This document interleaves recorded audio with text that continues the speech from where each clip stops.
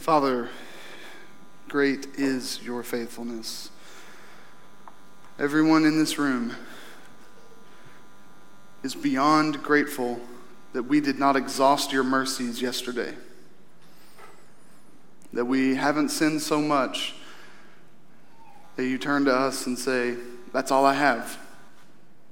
That's all the mercy I have. No, we wake up this morning and you meet us with new mercies, brand new mercies for the day. And you will be sufficient to provide for what we need today. And so I pray that you would provide mercy as your word goes forth right now. As we open your word, I pray that you would speak in ways that I can't. I pray that your Spirit would open hearts. I pray that your Spirit would comfort. I pray that your Spirit would convict. I pray that your Spirit would give us exactly what we need, even and especially if it's not what we want.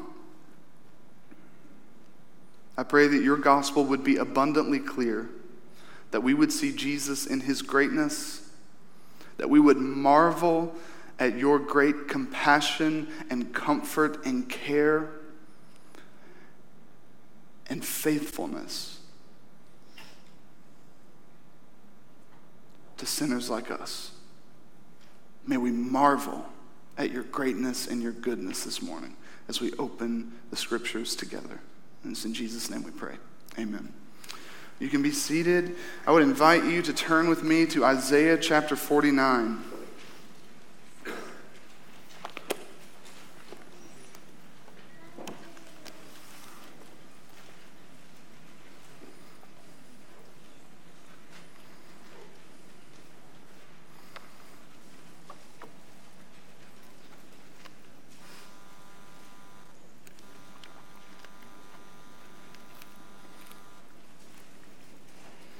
Isaiah 49.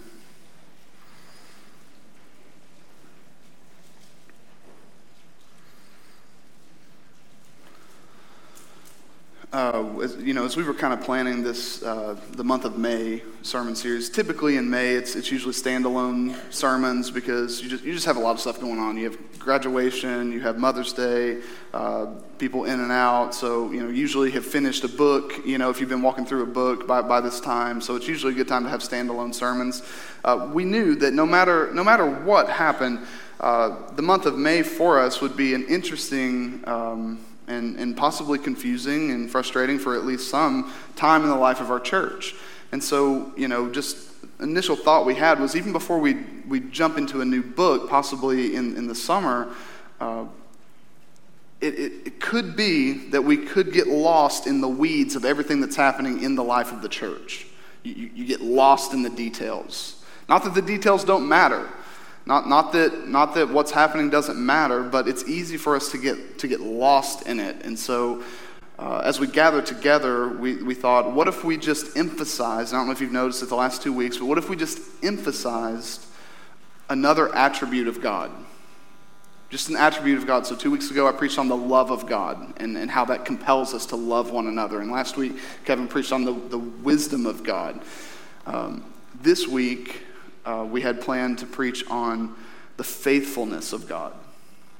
The faithfulness of God. As I was studying this week, I was planning on preaching from Lamentations 3, and we're going to get to Lamentations 3. But Erica actually shared Isaiah 49 with me, which is it's a servant song. It's a servant song, and yet there's this little passage here in verses 13 through 16 of Isaiah 49 that do detail the faithfulness of God, but it's really a discussion about the compassion of God, the comfort of God, the care of God. So I want us to think about that this morning. I want us to set our eyes on the God who cares for us. Set our eyes on the God who looks at broken, fallen, repeatedly sinful, rebellious people and has compassion. Compassion. A God of infinite righteousness and holiness, who has every right to pour out nothing but his wrath, chooses in his compassion to pour out his love and his mercy and his grace. And because he is faithful, he will never stop. He will never stop pouring out his love. He will never stop caring for his people. You can't stop him. I can't stop him. None of our enemies can stop him. No one can stop him because he is a faithful, compassionate God. So what I want to do this morning is read Isaiah 49, 13 through 16.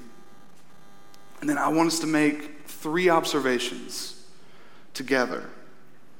There are 3 observations in this passage. The first is, and I want to let you have these so you have kind of an outline even before we read the text. The first is, the compassion of God is worthy of praise. The compassion of God is worthy of praise, and we'll see that in verse 13. The second observation we'll make is, the compassion of God isn't always felt. And we'll see that in verse 14. The compassion of God isn't always felt. And then the third observation and final observation we'll make is that the compassion of God is rooted or grounded in his faithfulness to his people. The compassion of God is grounded or rooted in his faithfulness to his people. We'll see that in verses 15 through 16.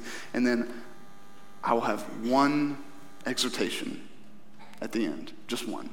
Just one exhortation at the end. So let's look at it. Isaiah 49, starting in verse 13.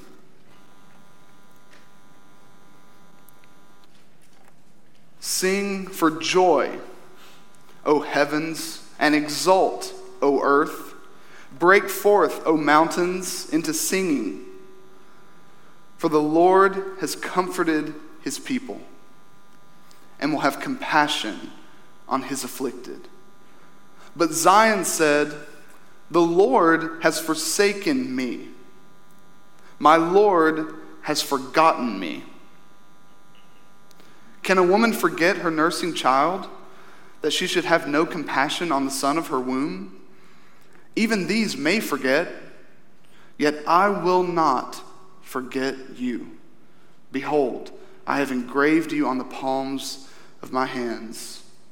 Your walls are continually before me. This is God's word. 3 observations in this passage. The first, the compassion of God is worthy of praise. Or maybe we should say the God of compassion is worthy of praise. The God who is compassionate is worthy of praise. The only context you need to know, I don't want to get into it. That's the problem with Isaiah. When you get into Isaiah, there's so much context you have to set. But the only context you need to know is that the people are in exile. The people are in exile as a result of their sin and their rebellion against God. They were not faithful. They forgot.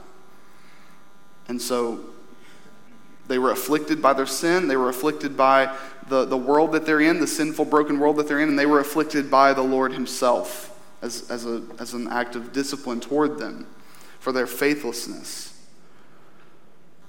And yet, we see here in verse 13 this call to praise.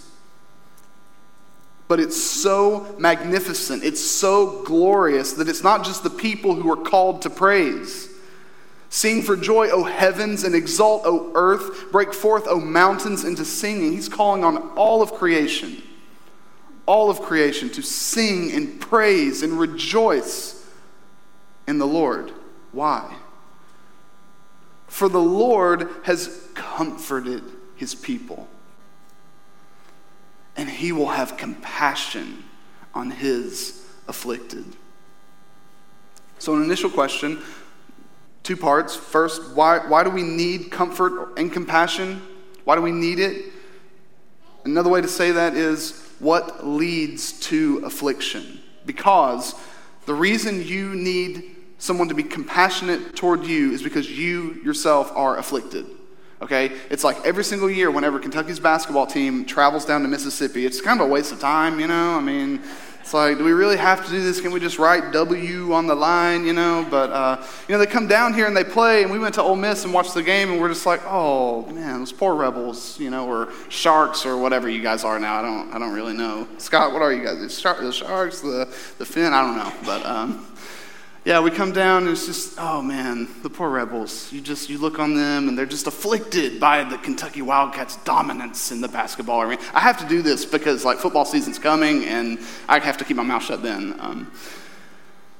But yeah, because they're afflicted, you have compassion on them. But that's the reason when we are afflicted, we need compassion, we need comfort. What leads to affliction? Every time, three basic things in the life of everyone, not just God's people, but people who aren't his people, but the consequences of sin or the sin of others. The consequences of sin will lead to affliction every single time. Second, the context of living in a fallen world. You can get cancer. That's affliction. You didn't do anything to deserve cancer except you were born into a fallen world. And then third, the discipline of the Lord. The Lord afflicts his people. In Lamentations 3, man, I'm not going to read all of Lamentations 3 today. We're going to look at a part of it. I want to encourage you to go and read Lamentations 3. It's the most beautiful poem, one of the most beautiful poems in the Bible, because of the contrast of the sin of the people and the affliction that is clearly coming from the Lord. There's a verse in there where it says that the Lord has a bow and an arrow, and he has the people in his sight. His own people in his sight. And then you have the glorious passage we all know from Lamentations 3 with the mercies that are new every morning and the greatness of the Lord's faithfulness. It's a beautiful poem. But affliction comes from the Lord himself. And yet, the reason that we should praise this great God of compassion is that the Lord, who is even willing to discipline his own people with affliction, is the very one who comes near to them and comforts them. He comes near with compassion. He looks on his people that have rebelled against him, and he has compassion on them. He cares. So, why is it worthy of our praise? Why should we be broken this morning on our faces in adoration of the God who cares for us? Why don't we have the option to just write it off? Why should we join the heavens and the earth and the mountains in song about the Lord's great compassion? First, because we don't deserve it. We don't deserve it. Okay? The reason we're in affliction is because of us. Okay? God did not drop the ball. In the Old Covenant, the Lord promised, I will be faithful to you, you be faithful to me. As long as that happens, we're good. Every single time there was a problem, it wasn't because God broke his end of the deal. He was faithful every single time. It was always when the people broke the covenant. God never broke the covenant. The people would break the covenant. The people would rebel. That hasn't stopped in the new covenant. We also rebel. We sin. We bring affliction on ourselves in so many ways. And when you sin and rebel against a holy God, we don't deserve his compassion. I tell you all the time that I have multiple friends in Tupelo who are exploring Christianity, and it's the strangest thing, but one of my closest friends who continues to ask questions, one of the biggest hurdles he has is the fact that a God who's so great actually cares about people like us. It doesn't make sense to him. He's like, I actually don't think it's true Because if he's as great as you say he is, and it makes sense because he believes that God created the universe. It's like it makes sense for him to be that awesome and that great and that majestic and glorious. Why would he care about us? So he just believes it's a fairy tale. You just wish that he cared about you.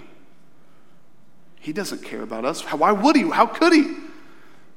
It might be good for us to get to that place and then consider that, oh yes, this God who created the heavens and the earth and the mountains, this God who created each of you in his image, this God who is perfect and blameless and sinless, who is nothing but faithful, yes, he shows compassion and he gives comfort to we who have rebelled against him.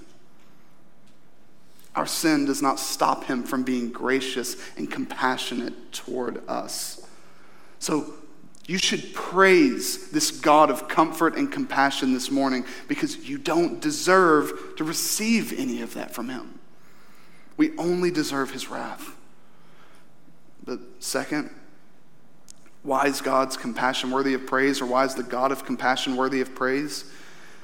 Because this simple fact that God is compassionate to his people, it's like climbing the ladder down, that God comforts his people.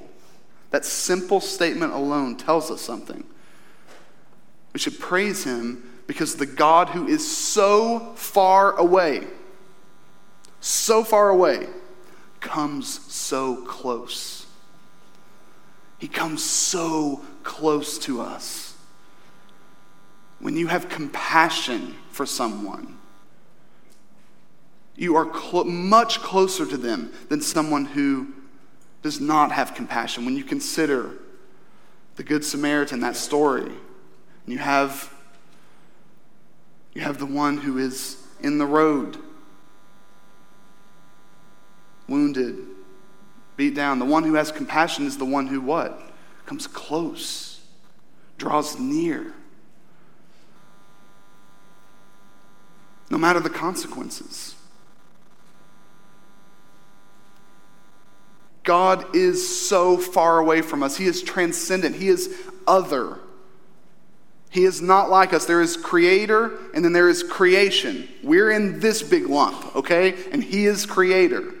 He's by himself. There is no one like him. He's so much greater than us, and he stoops down. He stoops down and has compassion on you and me. He comforts you and me. If you are in a season of affliction right now, whatever it is, if you're suffering now for whatever reason, you know for a fact that there are people in your own family who don't care about you. They may say that they care about you, but when's the last time they actually reached out? When's the last time they checked on you? We fail all the time to check on people. So it's conceivable that the God of the universe might not have time for me when I'm afflicted. And yet he does. And he has time for you. He cares. He's deeply involved. He comes close. He draws near. The God who is transcendent is also the God who is immanent. There is no one like him. So what should we do in response to this? Many things, but first we should praise him. We should praise God who comes close in comfort and compassion. The God of compassion is worthy of praise. Second observation, the compassion of God isn't always felt. The compassion of God isn't always felt. Look in verse 14. So you have verse 13 where it's like, praise. Why? Because God has comforted his people. Because he will have compassion on his afflicted. Truth, reality, objectivity. This is who God is. This is what he has done, and this is what he will do. And then in verse 14, what's the response of the people? Maybe it should be, yes, praise God. It's not. But Zion said, "The Lord has forsaken me. My Lord has forgotten me." It's almost as if the people respond with, "Oh yeah? Oh, he comforts? He has compassion? Where's he been? He's close? I don't feel him close. He comforts? I don't feel comforted. He has compassion? I don't think he cares. I don't feel his compassion. I don't feel comfort from God. I feel like he's abandoned me. I feel like he's left me all alone. Does he even know my name anymore? I feel forgotten by this God." Really important question here. What happens when the objective and even ontological attributes of God, these realities that are true and unchanging, they're just a part of his inerrant character? This is who God is. And this is what he does. What happens when those truths contradict our subjective experiences? I know God is compassionate. I don't feel his compassion. I know God is close.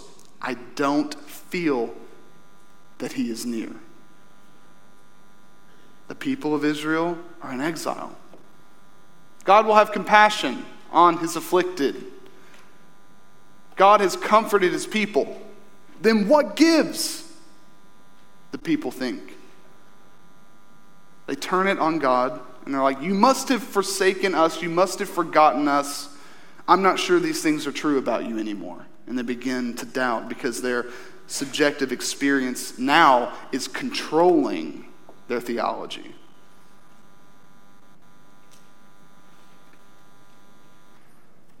God had given the people of Israel up to their enemies. You know that, right? He allowed the people to be taken into exile. He gave them up. He afflicted them. But the people felt like, since their situation had changed, well, if he's given us up to our enemies, he must have given up on us entirely. He's given up on us. He's forgotten about us. He's forgotten about the covenant he made with our forefather Abraham. He has forsaken us. And we experience this, don't we? We know that God is compassionate. We know he cares. When we read the word, we can't help but know it. Sometimes we don't feel it. You know? Sometimes we don't feel like God's close. Sometimes we don't feel his comfort. Sometimes we don't feel his compassion. Sometimes we just feel forsaken, abandoned. Sometimes we feel alone. We know God is compassionate, but sometimes we feel like he's completely forgotten about us. Do you remember me? I'm still here. Sometimes the hardest thing in the world is trusting that God cares for you. Sometimes that's the hardest thing in the world to remember. God still cares. You sin egregiously, God still cares. You're afflicted by the consequences of your sin or the sin of somebody else, God still cares. You're suffering, whether it's sickness or illness or the breaking of relationships, whatever it is, whatever your affliction is this morning, God still cares. But you may be thinking back to me, I don't feel like it. And here's what I just want to briefly encourage you with. Don't run from that feeling. Don't run from that feeling. Be honest. Be self-reflective. Be honest with that feeling and run to God with it. Run to Him with it. I know you're compassionate, but I don't feel you. I don't feel that you're close. And ask Him to be near. And we'll get to the exhortation here in a minute. But second observation here, the compassion of God, even though it's worthy of praise, it isn't always felt. Third and final observation, the compassion of God is rooted or grounded in His faithfulness to His people. All right, we see this in verse 15 and verse 16. It's the response. It's the response to the claim, Lord, you have forsaken me. Lord, you have forgotten me. The people have turned it on the Lord. They're allowing their subjective experience to drive their theology of God, that God is one who breaks His promises, that God is one who forgets His people. It's not true, but they're allowing their subjective experience to drive their theology.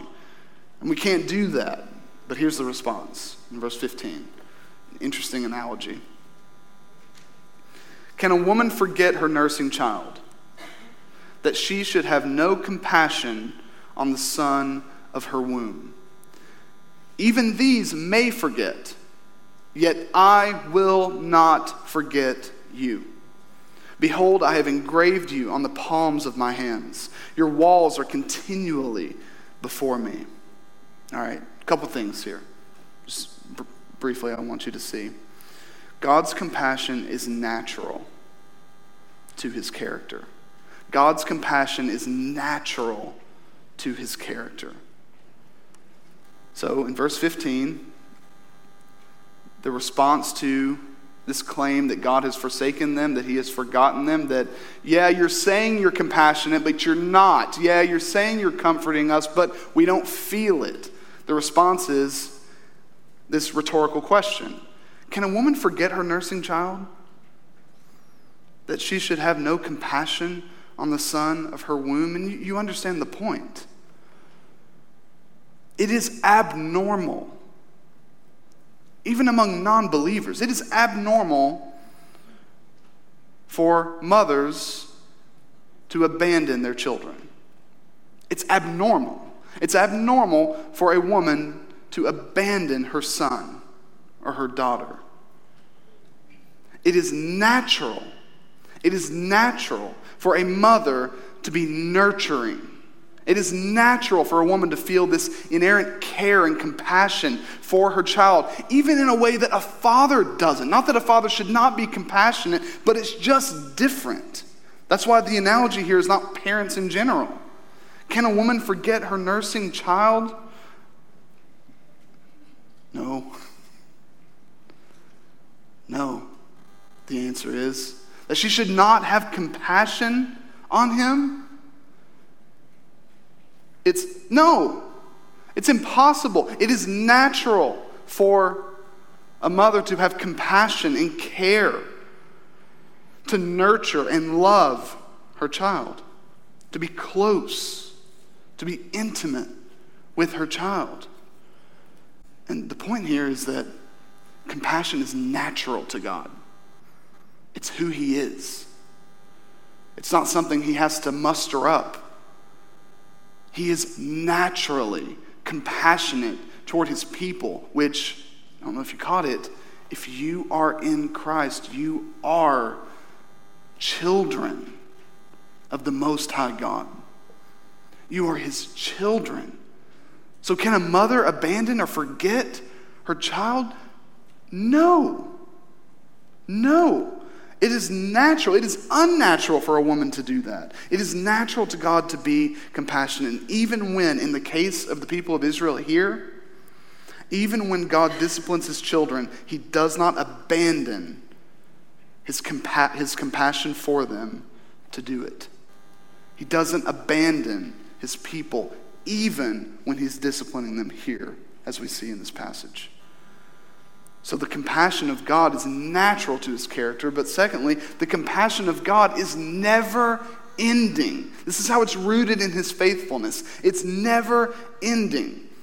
So he asks the question, can a woman forget her nursing child that she should have no compassion on the son of her womb? And we can answer that rhetorical question with no, not usually. But then he even goes there for us and he's like, even these may forget.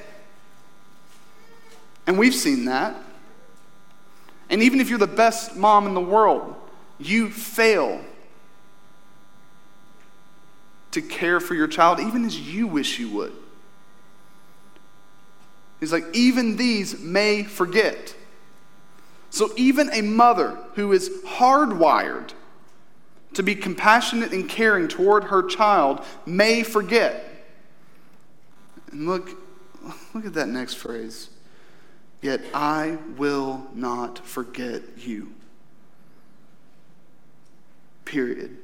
No conditions. God is telling you this morning, no matter what happens, if you are mine, you will never stop being mine, and I will never, ever forget you. God will never forget you. No matter what, his compassion for you, his care for you, his comfort for you is never ending. It won't stop. It won't stop. Turn to Lamentations 3. Let's look at it real quick.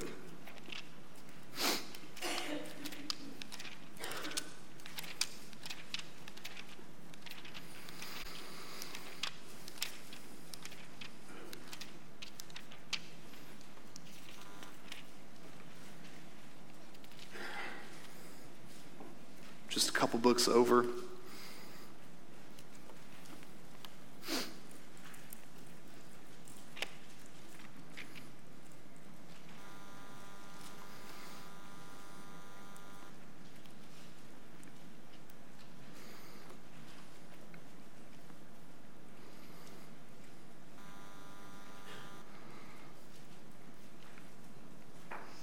God's care and compassion for you never ends. It never ends. He won't stop. Lamentations 3, verse 19.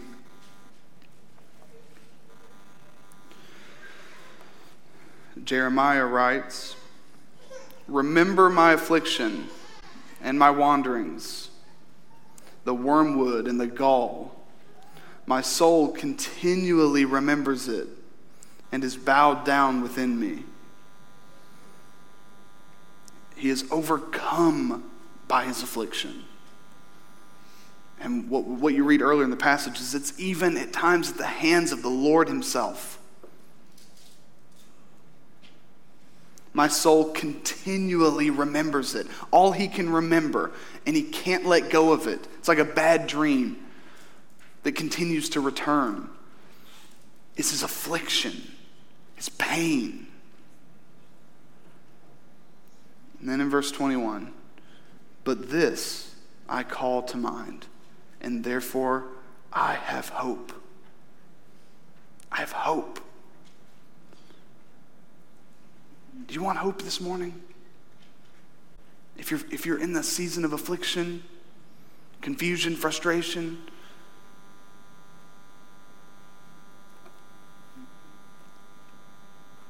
this man in Lamentations 3 is consumed by his affliction, and yet he calls something to mind that gives him hope. He calls something to mind that gives him hope. Verse 22. This is what it is. The steadfast love of the Lord never ceases.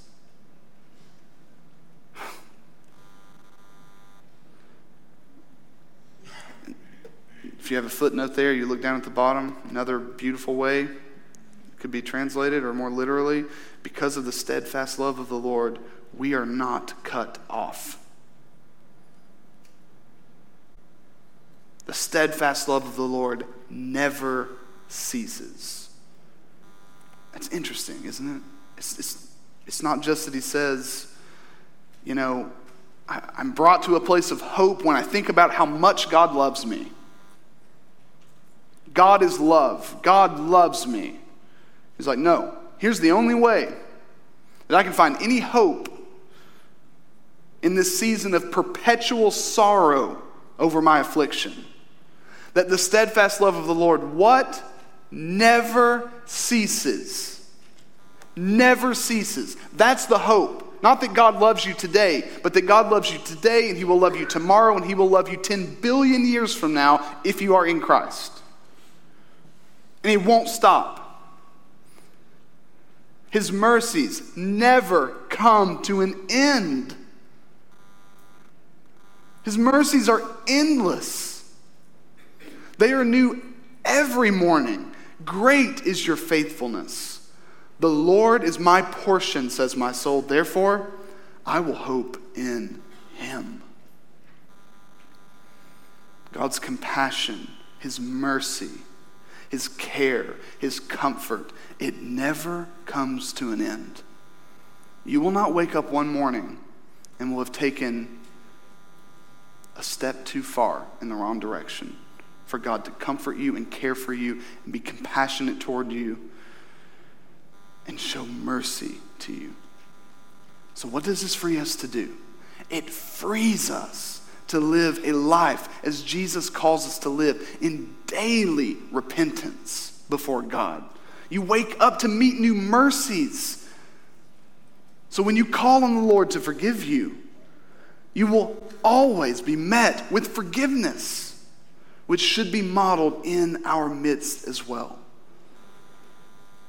All right, so those are my 3 observations. Now, just one closing exhortation taken from Lamentations 3, verses 21 and 24. What should you do when you feel forgotten or forsaken by God? It's counterintuitive. Hope in Him. Hope in Him. Hope in God, not other people, not circumstances or ideal situations or plans. If only things would change, if only things would go according to plan. No, don't put your hope in that. Only then will I be free from the affliction of my heart. No. Hope in God. Because He will never forget you. He will never forsake you. He will be an endless source of comfort for you.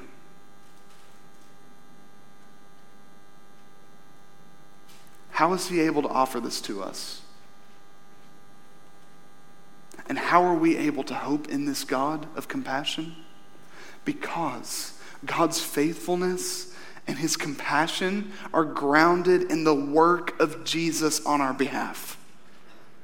We've already observed we cannot earn His compassion. We cannot earn His mercy.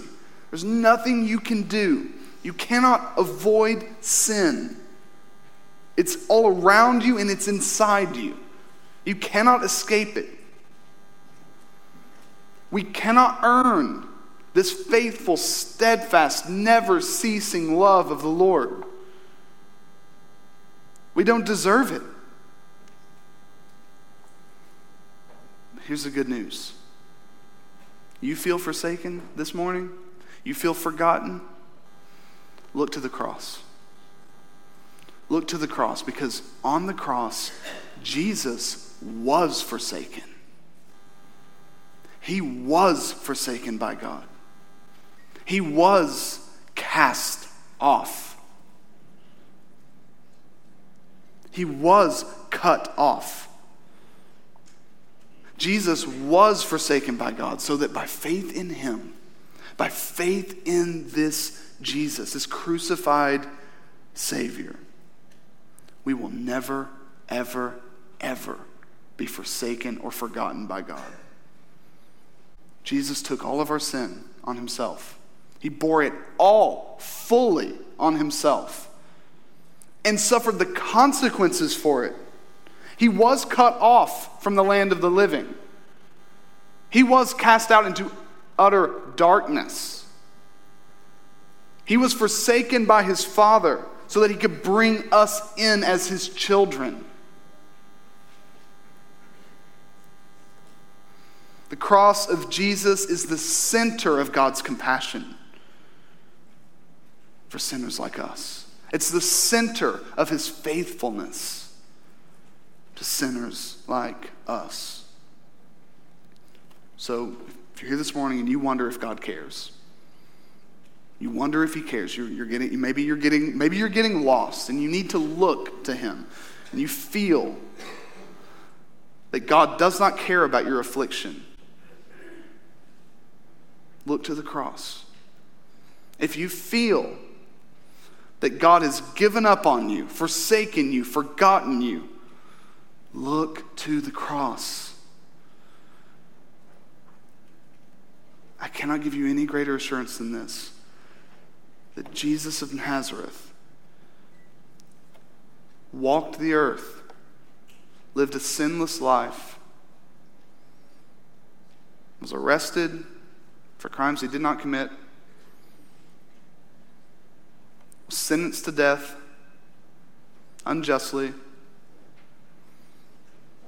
died on a cross, was actually crucified, actually died.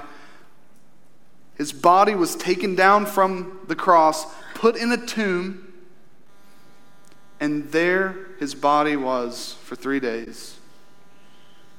And then he took it back.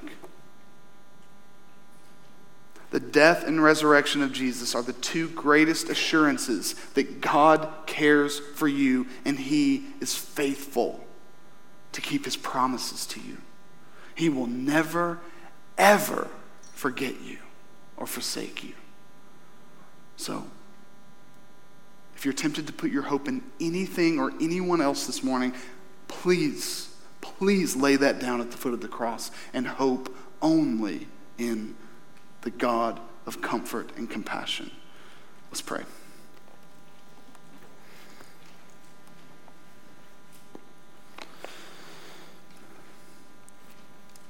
Father, we desperately need you. We are tempted to lean on and depend on one another in unhealthy ways. We are tempted to depend on circumstances or ideal situations or plans because they make sense to us.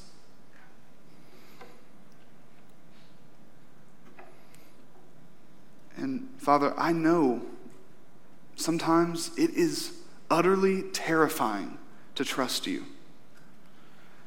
because we so desperately want to know the end of the story. We want to know how things are going to play out. We want to have answers. But trusting you does not require us to have answers. So I pray that you would help us do what is sometimes hard to do. And it's to trust that you actually, deeply, intimately care for us. And I pray that even though it's easy for us to not feel that you are close, but instead feel that you have forsaken us, even though it's easy to feel like you've forgotten us, I pray that we would be reminded afresh this morning that you are like a compassionate mother to her children. Even more than that, you care for us in ways that we fail to care for our own children. But you are our Father. We are your children. So you will care for us. You will comfort us. You will be compassionate toward us. Father, I ask that we would feel it. I pray that our experiences would match our theology of you. But when they don't, help us to hope in you. Thank you for sending your Son to suffer the greatest affliction, the affliction that we deserve, which is separation from you because of our sin.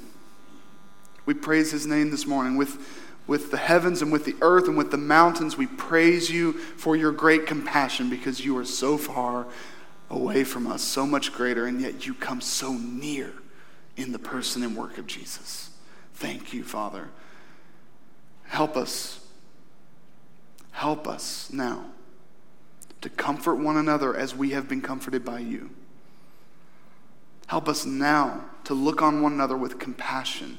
Help us now to meet one another the way you meet us, with mercy.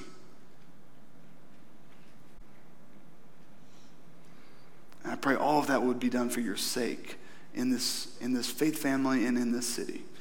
And it's in Jesus' name we pray. Amen. Amen.